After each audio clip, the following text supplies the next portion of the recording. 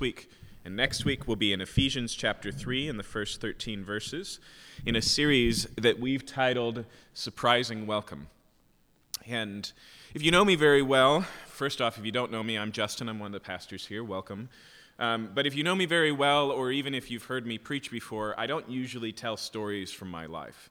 And I'm going to break that rule this morning because I cannot shake the correlation between this portion of my life and the title of this series. So when I was in high school, a freshman, maybe 15, maybe 16, I went to my first high school dance. And I don't know if I still exhume this reality, but for me, that meant that I borrowed my friend's vinyl pants, and I put on a shiny leopard print shirt that was so tight I needed help getting it off, and my choker collar and my spiky hair, and that was my introduction to the high school scene. And yeah, there are none, and that is intentional. But I'm standing there at a dance. I'm not much of a dance person, and I'm also not the type to just walk up and ask someone to dance. Why would I ask someone to do something I don't want to do anyways?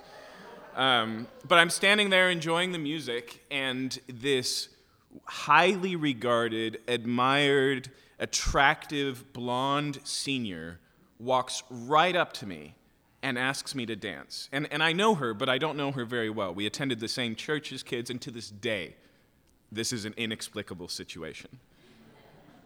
Because not only was I just some freshman that she didn't really know, but I was this freshman dressed like that, right?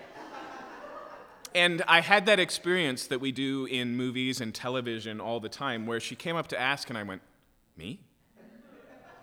And there's a parallel experience that usually goes along with that, right? Which is from everybody else, which is, "Him?" Right? That idea of surprising welcome is tapping into that shock. It's tapping into that emotion. Me? And it's amazing how often we see this, right, in the New Testament, in Jesus' story. Jesus is walking through town, and by this point, he's got a massive reputation. Everybody's there who wants to see him. Everybody wants his attention. And Zacchaeus, a tax collector, knows he doesn't have front row status, right? Even though he's short and he won't be able to see over the shoulders of everyone else, he's like, I'm going to have to climb a tree if I want to get a peek. And Jesus stops under the tree and says, "Zacchaeus, I want to have lunch with you." And he says, "Me?" Right? And everyone else goes, "Zacchaeus, the tax collector, Jesus wants to eat with him?" We see the same thing when Jesus is passing through Samaria. And as he comes into Samaria, he's sitting at a well, he's tired, he sent the disciples to go get lunch, and while he's there, a woman comes to the well, a Samaritan woman, to get water, and he starts a conversation. And she says, "Why are you, a Jew, talking to a Samaritan like me?" Or to summarize, she says, "Me? Did you just address me?" And when the disciples get back and they see him having this conversation, they go, "Why is Jesus talking to this woman?" They go, "Her?" Right? Or think of Jesus' parable about the prodigal son, right? The son takes his inheritance in advance, isolates and separates from his family, goes off, squanders the entire wealth, sells himself into slavery to get by, is wishing he ate as well as the pigs he's taking care of. And he decides to come home, and his pitch is, "Dad, I know I'm disqualified as a child of yours, but you're a better employer than my current employer. Will you just be my boss?" Right? That's his attitude. And the father embraces him and says, "My son is alive," and he throws him a party. And we all know what the prodigal's thinking. He's thinking, "Me?" And what is his older brother thinking? "Him?" Right? This is what I mean by surprising welcome. There's something about the gospel message which is not just good news, it's shocking. It's surprising news. It's unexpected good news. It's a windfall. Okay? And this is what Paul is kind of circling around as we open our text this morning. And so if you would join me in opening your Bibles to the book of Ephesians, I want to look with you at chapter 3, beginning in verse 1.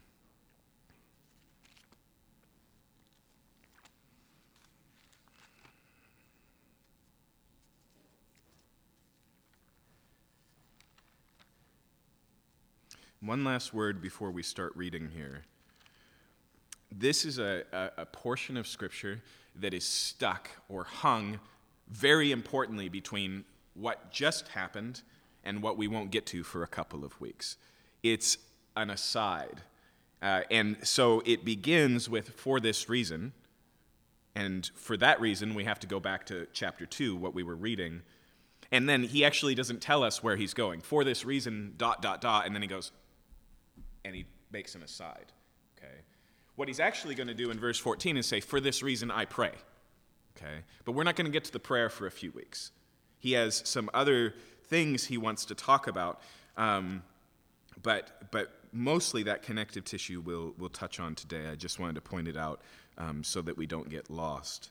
Look at verse 1 with me. For this reason, I, Paul, a prisoner for Christ Jesus, on behalf of you Gentiles, and here's the ...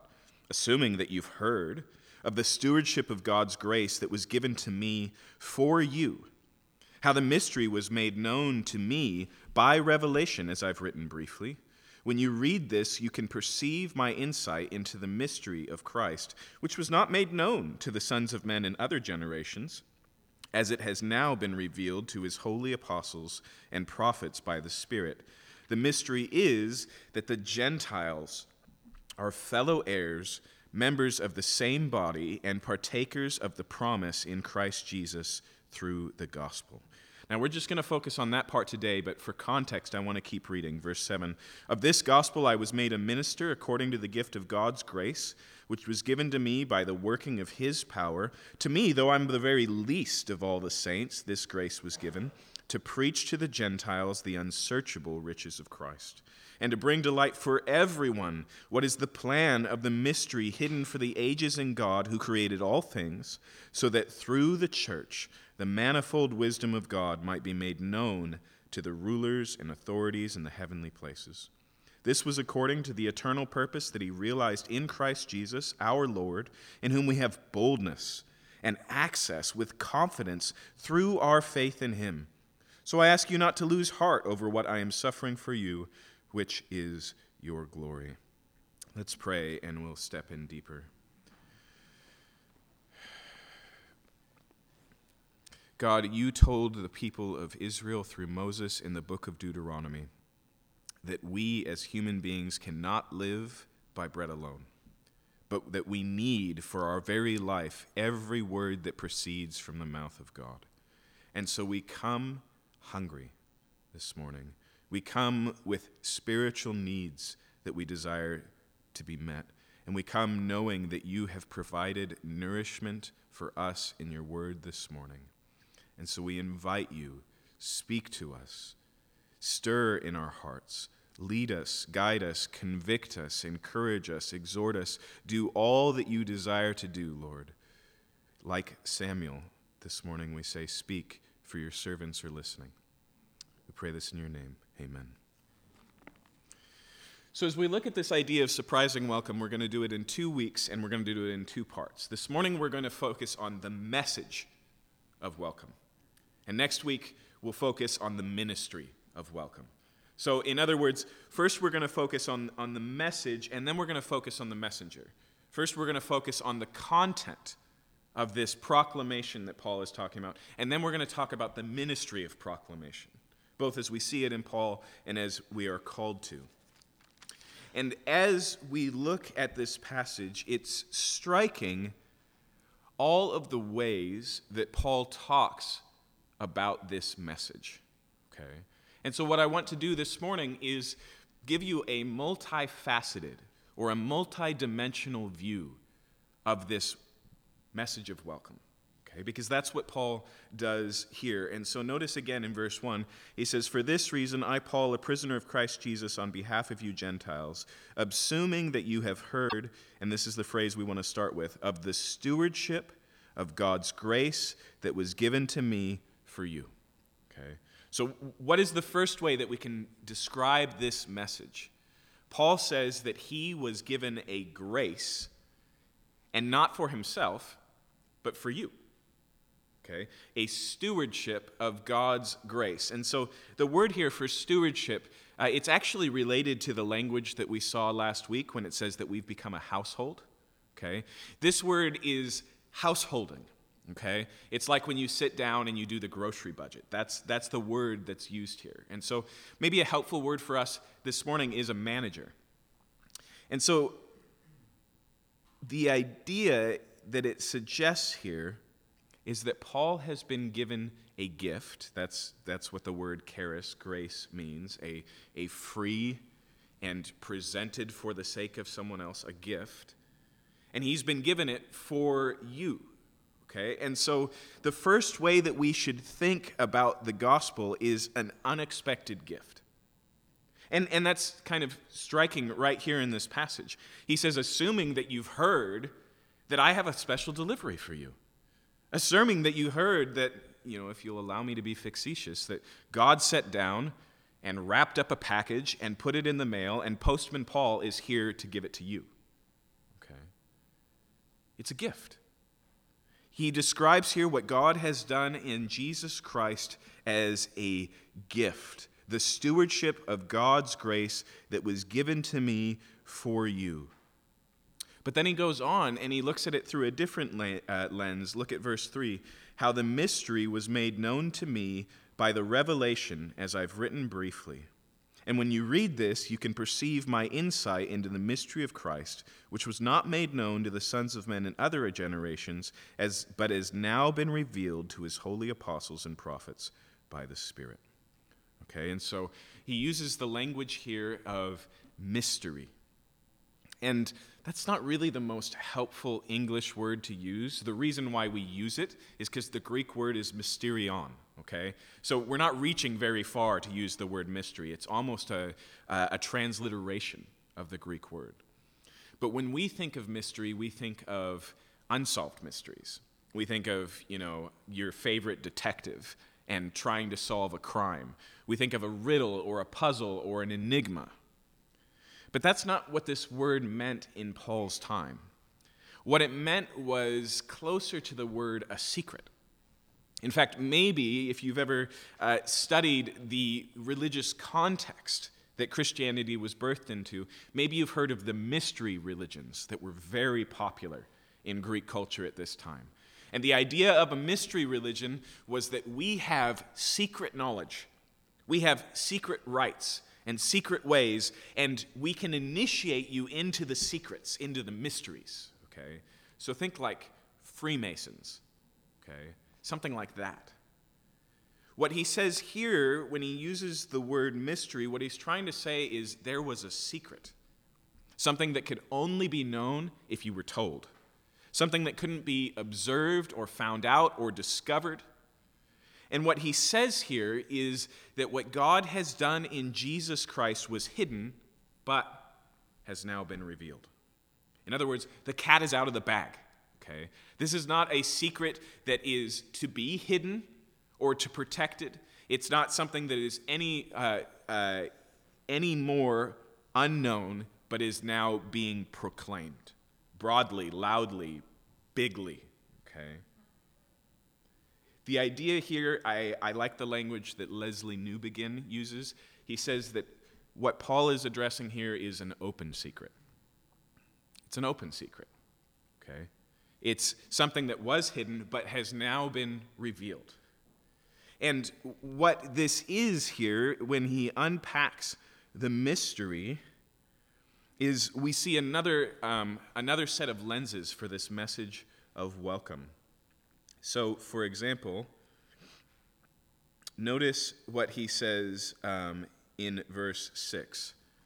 This mystery is that the Gentiles are fellow heirs, members of the same body, partakers of the promise in Christ Jesus through the gospel.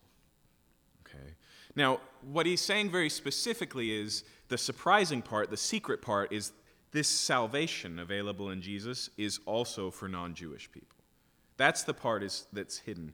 If you go back and you read the Old Testament, that God has a plan to save is very clear. In fact, that God has a plan to save the world is very clear. That God has a plan to make one both non-Jewish people and Jewish people or that God has a plan to use the Jewish Messiah to save Gentiles just as they are, that's the one where you go, wait, what? That's the part that's not clear. Now, it's clear if you know the New Testament and you go back and read the Old. There's lots of hints and shadows.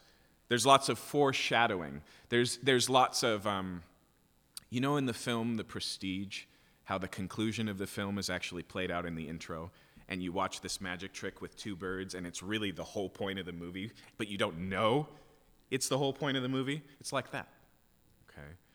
In other words, what I'm suggesting to you is there's a plot twist in God's plan, a surprise.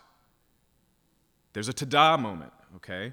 And the secret here that it's described, I want you to see here. In doing so, we can explore what this good news is. And the first thing I want you to notice here is he uses the language of inheritance. He says that Gentiles are fellow heirs. Go back to that idea of a windfall, right? When I think of a windfall, sometimes I think of a publisher's clearinghouse check, right? Knock on the door. What? I'm a millionaire suddenly? But the other way we think about this, right, is discovering that you had an unknown uncle who left you a bundle, right? That's part of what Paul is pointing to here. He says we've become heirs. Heirs of all the promises that were made to Israel, our distant cousins. Okay? In other words, what makes the good news good is that where we had a future of despair, we now have a destiny. Where we were wondering how we were going to get by, now everything is going to be all right. Right? That's the language here that's used of inheritance.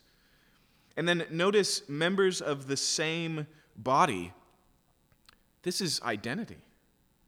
This is so I've been reading a bunch of George MacDonald, and he really only has one story. It's about orphans who discover that they're actually wealthy landowners. And I don't know why he's so obsessed with this storyline. But it's that idea of discovering that you have a name, that you have a coat of arms, that you have a legacy and a history, and you thought you were just a foundling. But you're more than that, right? The idea here of being members of the same body and even of being fellow heirs. The New Testament uses the language of adoption, gaining a new family. Okay?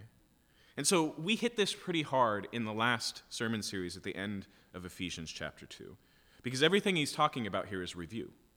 In fact, we know that because what did he just say? He said, assuming that you've heard the ministry that was given to me, and then he says, as I've written briefly. And as you read, you've perceived what the mystery is. Okay, so really all he's talking about in chapter 3 is not stuff you don't know, it's stuff we just talked about. And so even this language of fellow heirs and members of the same body and partakers, it's mostly just drawn out of chapter 2. He's reiterating, okay? But it emphasizes this idea of identity. And then look at the last one, partakers of the promise.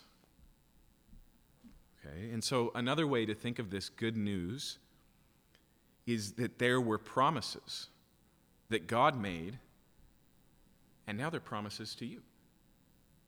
There are things God said, I will do, and now in Jesus Christ he says, I'm going to do them for you. In fact, Paul says in another place that all the promises of God are yes and amen in Jesus Christ. And so when God says, I will never leave you nor forsake you in the Psalms, he says that to you this morning in Jesus Christ. Because when he said that originally, he said it to Israel. I will never leave you, Israelite. I will never leave you, Jewish child. I will never leave you, descendants of Abraham. But now he says that to you, you've become partakers of the promise. So it's a gift to be received. It's an identity to be realized. It's a promise to be accepted. Okay? All of this language he uses, and then although we'll focus more on verses 7 through 13 next week, I want you to notice that he keeps giving us other lenses to look at. And so notice what he says in verse 8. He says, to me, though I am the very least of all the saints, this grace was given to preach what? To the Gentiles, the unsearchable riches of Christ. Okay. And so I want you to notice two things about the gift here. First, again, we encounter this image of wealth. of unsearchable riches, of windfall. And Paul experienced this as a Jew. Paul would have seen himself as spiritually wealthy. He's one of God's people. He has the promises made to Israel. His God is the God who created the world, and he knows him intimately. He has the temple. As he says in Philippians, he was a Jew of Jews from the tribe of Benjamin. And not only that, he's a Pharisee. He's the cream of the crop, knowing God closely and personally, and even says, and when it comes to my practice, I was blameless. He's like, I didn't know anything that would keep or hinder me from God. But then he meets Jesus. And he says, take all of that stuff. Take all of the wealth of my status as I was and compare it to knowing Jesus Christ. And he says, I count it as trash. In fact, he says, I count it all as trash in comparison to the wealth of knowing Jesus Christ. And I want you to notice that implies another thing. It is a wealth image. And that's one that we've seen throughout Ephesians, right? Where did Paul start in chapter 1? He wanted us to know every spiritual blessing in the heavenly places that's available to you in Christ Jesus. A wealth of resources, of a wealth of riches, of blessings available in Jesus Christ. But also, we can't really read the unsearchable riches of Christ and not realize that Jesus himself is the riches. Paul is not just saying here, we want to give you a card, a debit card to Jesus' account. He's not just saying, we want to extend you a line of credit in Jesus' name. The unsearchable riches are of Christ in the fact that knowing Christ is the wealth. It's the fact that Jesus himself, in all of his beauty and goodness, in other words, here Paul is hitting very hard that God hasn't just given us a thing, but given us himself in Jesus Christ. He's offered us a relationship with the living God that the Bible identifies as the God of love. And we see this again a little bit later in the passage. Notice what he says in verse 12, in whom we have boldness and access with confidence. Okay. I can't read that word access without thinking of a backstage pass, right? It's a concept of privilege. It's the ability to go in a place that you didn't yesterday have the security clearance for, okay? That's what the word access means. And in a sense, so does the word boldness. The idea of boldness is how you walk into a room as if it's okay for you to be there, right? Have you had those experiences where because of whatever reason you need to go in a place you know you don't belong? And you're like, I'm just going to keep my head down and I'm going to be quiet and I'm going to try and posture and say, look, I know I'm not supposed to be here, right? And you're trying to present this kind of preemptively penitent posture. It's like walking into the back of a grocery store and it's like, I just couldn't find any employees and I've really got to get this broccoli home, whatever it is. The idea of boldness is different, right? You walk in like you own the place, like you're comfortable there, like your dad's the owner of the grocery store, right? That's the idea that Paul is trying to convey here in boldness. And surprise, surprise, the access is to the throne room of the God of the universe. The boldness is to walk into the presence of God. Now, because of Christianity's deep impact on our culture, we can sometimes miss the shock value of that. Okay? Because if Jesus is my homeboy, it's not a big deal. And even the way we think of God as a friend who's inherently on our side, or a benevolent grandpa who never gets angry, or all of these cultural visions of God, or the old man in the sky who grants our wishes, it doesn't really matter. There's not really this sense of holiness and the sense of danger that we see in the Old Testament, right? How many times does somebody encounter God and go, am I still alive? Right? That is the normal response to an encounter with God in the Old Testament. Samson's parents, they just encounter an angel and they're like, whoa, and they're like making their distance. Moses is just walking along, he sees a bush that's on fire, and God goes, hey, you better take your shoes off. because you just crossed the threshold, right? And later, Moses explains to all of Israel, hey, God's going to perch on this mountain in this big pillar of fire and cloud of smoke. We don't have the wood for a fence, but don't cross that line. David is moving the Ark of the Covenant to Jerusalem. It's being carried on a cart by a couple of oxen. And the priest who's walking alongside sees the cart wobble in a pothole and reaches out to save it, instantly dead. Isaiah has a vision where he finds himself in the temple of the heavens, and he sees the throne of God, and the train of his robe, it says, fills the temple with glory, and he sees the angels who all day and all night, holy, holy, holy is the Lord of hosts, and he falls on his face. And he says, woe is me, right? Psalms, Proverbs both tell us that the fear of the Lord is the beginning of wisdom, right? We can miss this reality. But take that reality and then take what Paul says here, that we have boldness and access. Think of the high priest, the one person who walks into the Holy of Holies, and as Hebrews reminds us, even then, only with the blood of a slaughtered calf, and only one day a year. And recognize that in Jesus Christ we have daily, full clearance access into that throne room. And that we can boldly, as Paul says in another place, enter into the throne room of grace. That even if God is the judge of the universe, and He is also our Father. So we come into His chambers and we spin in His chair. Right? Do you see the threshold difference there that Paul is talking about? We have been welcomed into the presence of the living and holy God. Me? This is the reality that Paul is trying to convey, and how much more for most of us who have zero Jewish blood to speak of. That whereas he said in the last chapter, strangers to the covenant, we didn't know that this was God's intention. We didn't know that this was God's ambition. We didn't know that there was good news for us, even if there was good news for others. In fact, that gives us another way to think about this. What is this message of welcome? It's a plan. Look at what he says in verse 9. And to bring delight for everyone, what is the plan of the mystery hidden for the ages in God who created all things? And then notice in verse 11, this was according to the eternal purpose that he realized in Christ Jesus our Lord. Okay. This is about an unknown benefactor. This is about not realizing that there's a strategy in place. This is about not realizing that you have a destiny and that God's been working in the shadows towards good things for you. This is why if you encountered the 4 Spiritual Laws pamphlet that used to be a normal Christian evangelistic tract, what is the first thing that it says? God loves you and has a wonderful plan for your life. Why does that have to be said? Because we didn't know.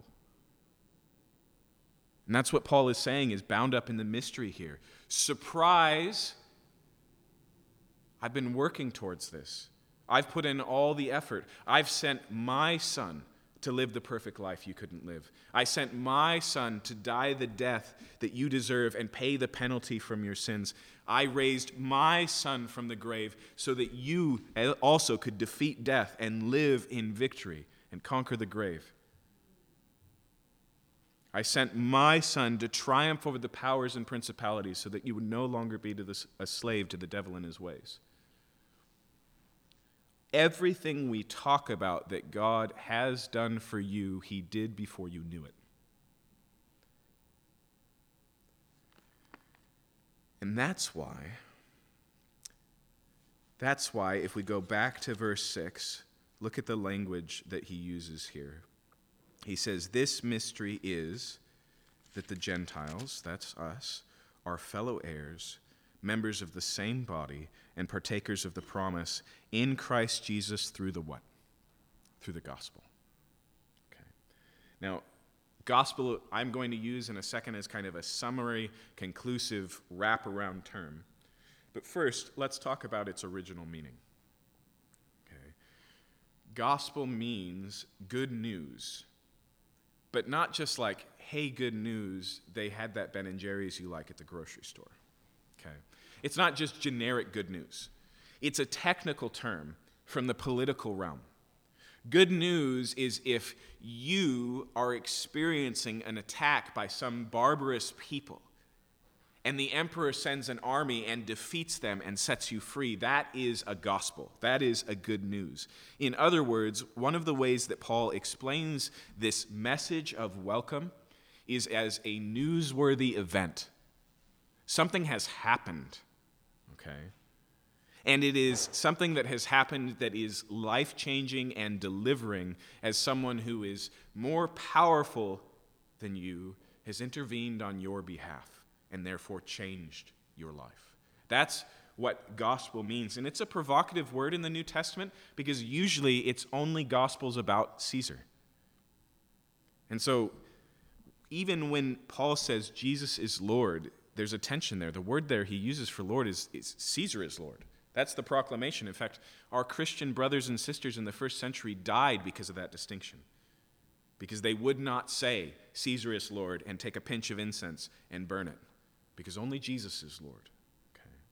But this good news, this message of welcome, is a surprising proclamation about an event, something that has happened. It is front page news. It is the war is over, right?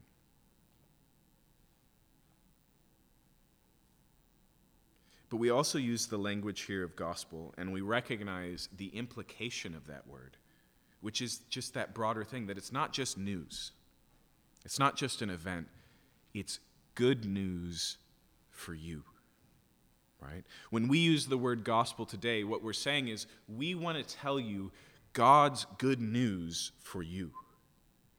And how many times does Paul hit on that through this?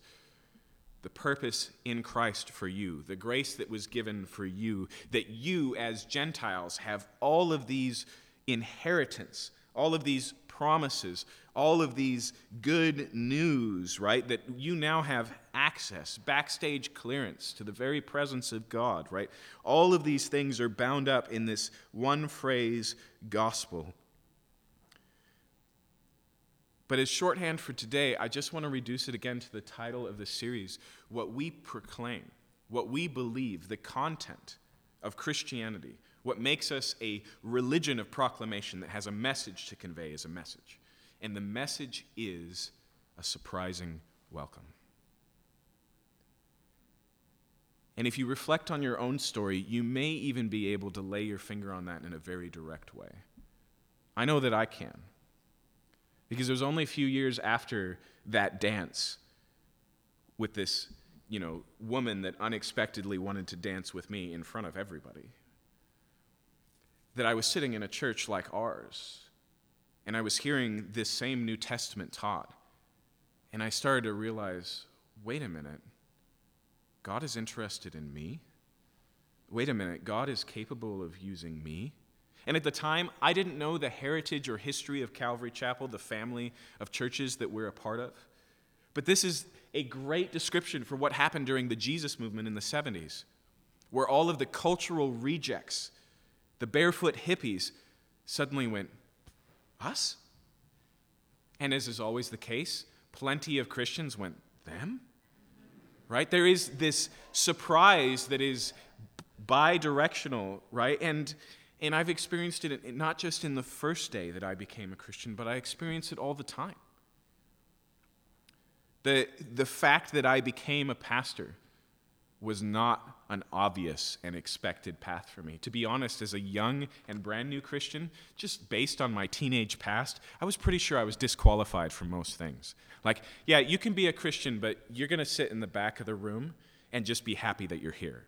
And I was happy with that. I was fine with that. And then suddenly there were doors opening and it was me? Right? Can you resonate with this? The glory of the good news is that it is inexhaustibly surprising. That there's always more shocking reality to the depths of God's love for you. And sometimes we experience it in a renewed sense of forgiveness. Because we're still human. and we still go astray, and we still think our ways are better, or we stubbornly hold on to things, or sometimes we throw up our hands in frustration, throw a middle finger up to the heavens, and we storm out. And like the prodigal son, we come back home, tail between our legs. We repeat the language of Peter, where else would we go? You alone have the words of eternal life. And we get the full and utter embrace of God's forgiveness, and we go, really?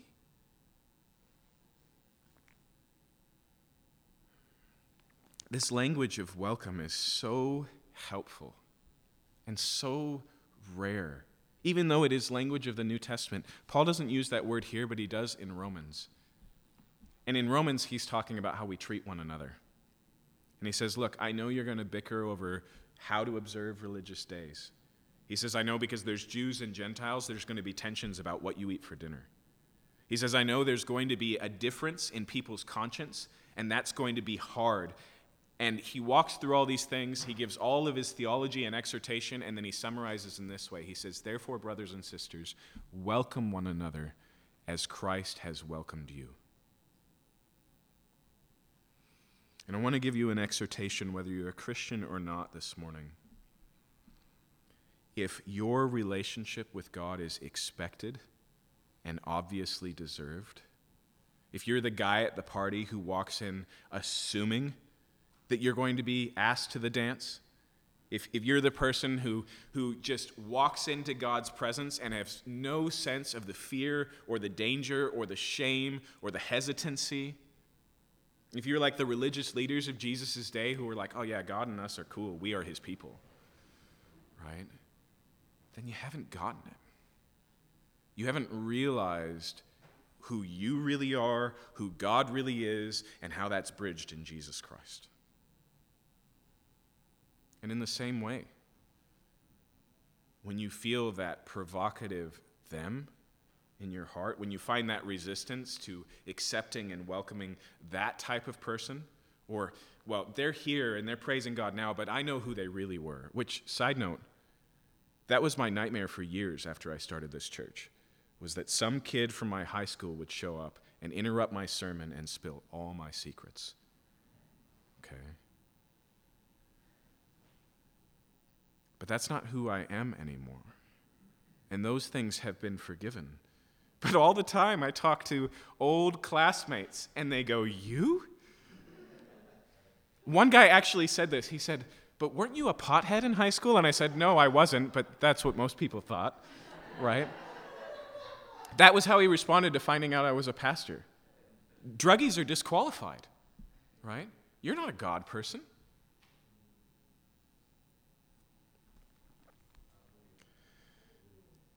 The welcome is surprising, and the more that we can see it, the more life-transforming it is. One of the things that struck me is, as Paul talks about all these different angles or languages to talk about the good news, and even as we've covered Ephesians so far, his reference to sin and repentance has actually been pretty rare. Like there's just a couple of references on we were dead in our trespasses and sin, and he hits it really hard there. And in chapter 1, he mentions that we've been forgiven. But isn't it amazing that nowhere in this passage does he make an aside and say, just to be clear, you got to repent. Now he's going to. As soon as we hit chapter 4, he's going to talk about the implications of these reality things. But we have to be sensitive to, we have to recognize the fact that all of our repentance is an implication of the good news, just as much as it is a requirement of the good news. That the reason we should flee from our sins is because God is just that good.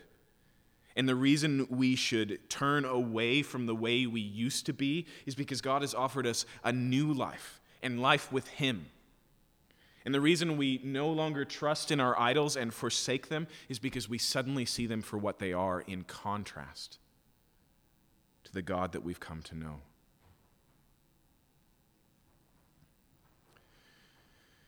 In Romans, Paul is speaking to religious folks, Jewish people, and he's talking to them particularly about the disconnect between being so judgmental on other people and so soft on their own sins. And he says, do you critique these things and continue to do these things? And he says, do you not know that God's kindness leads us to repentance? And he's saying two things there, and we need to keep them both in mind this morning. One is, before you repent, God is tremendously kind to you. God's posture towards you as a human being this morning, whether you've ever given him any interest at all, is an orientation of kindness. But also, that God's kindness is there to lead you to repentance. It can't just be received and go, well, clearly, God doesn't care about A, B, C, and D, because look at how nice he is to me. He is wooing you to repentance. He is softening your, kung fu grip on the things that you want to hold on to. And Paul says that not just to remind us that God is good, but to remind us that the implications of the gospel are all-encompassing. That it's a dangerous thing to presume on God's kindness. To take all of this goodness and to not respond to it is to deny its goodness entirely. And so although Paul doesn't talk about repentance here, it is built into the system. And let me just leave you with this, because this is what C.S. Lewis says. He says two things about repentance. First, he says, now repentance is no fun at all. I've always appreciated that. I think it's a good place to start. Jesus always encouraged people to count the cost and was always frank about the difficulties, dangers, hardships that would be a part of the Christian life. He says, but the second thing is, repentance isn't required to return to God. It's just a definition of what it means to return. It is the way that we live a life with God, not the prerequisite to that life. Okay. And so, what we see here, and what Paul is shocked that he's been given the ministry to proclaim, the message, the central focus of Christianity, the gospel, is an invitation, an unexpected invitation from an overwhelmingly good God who has already thought about you, already set right what was wrong, already taken action on your behalf, already stored up riches for you, already loves you and wants to love you more deeply and fully and enjoy a relationship with you.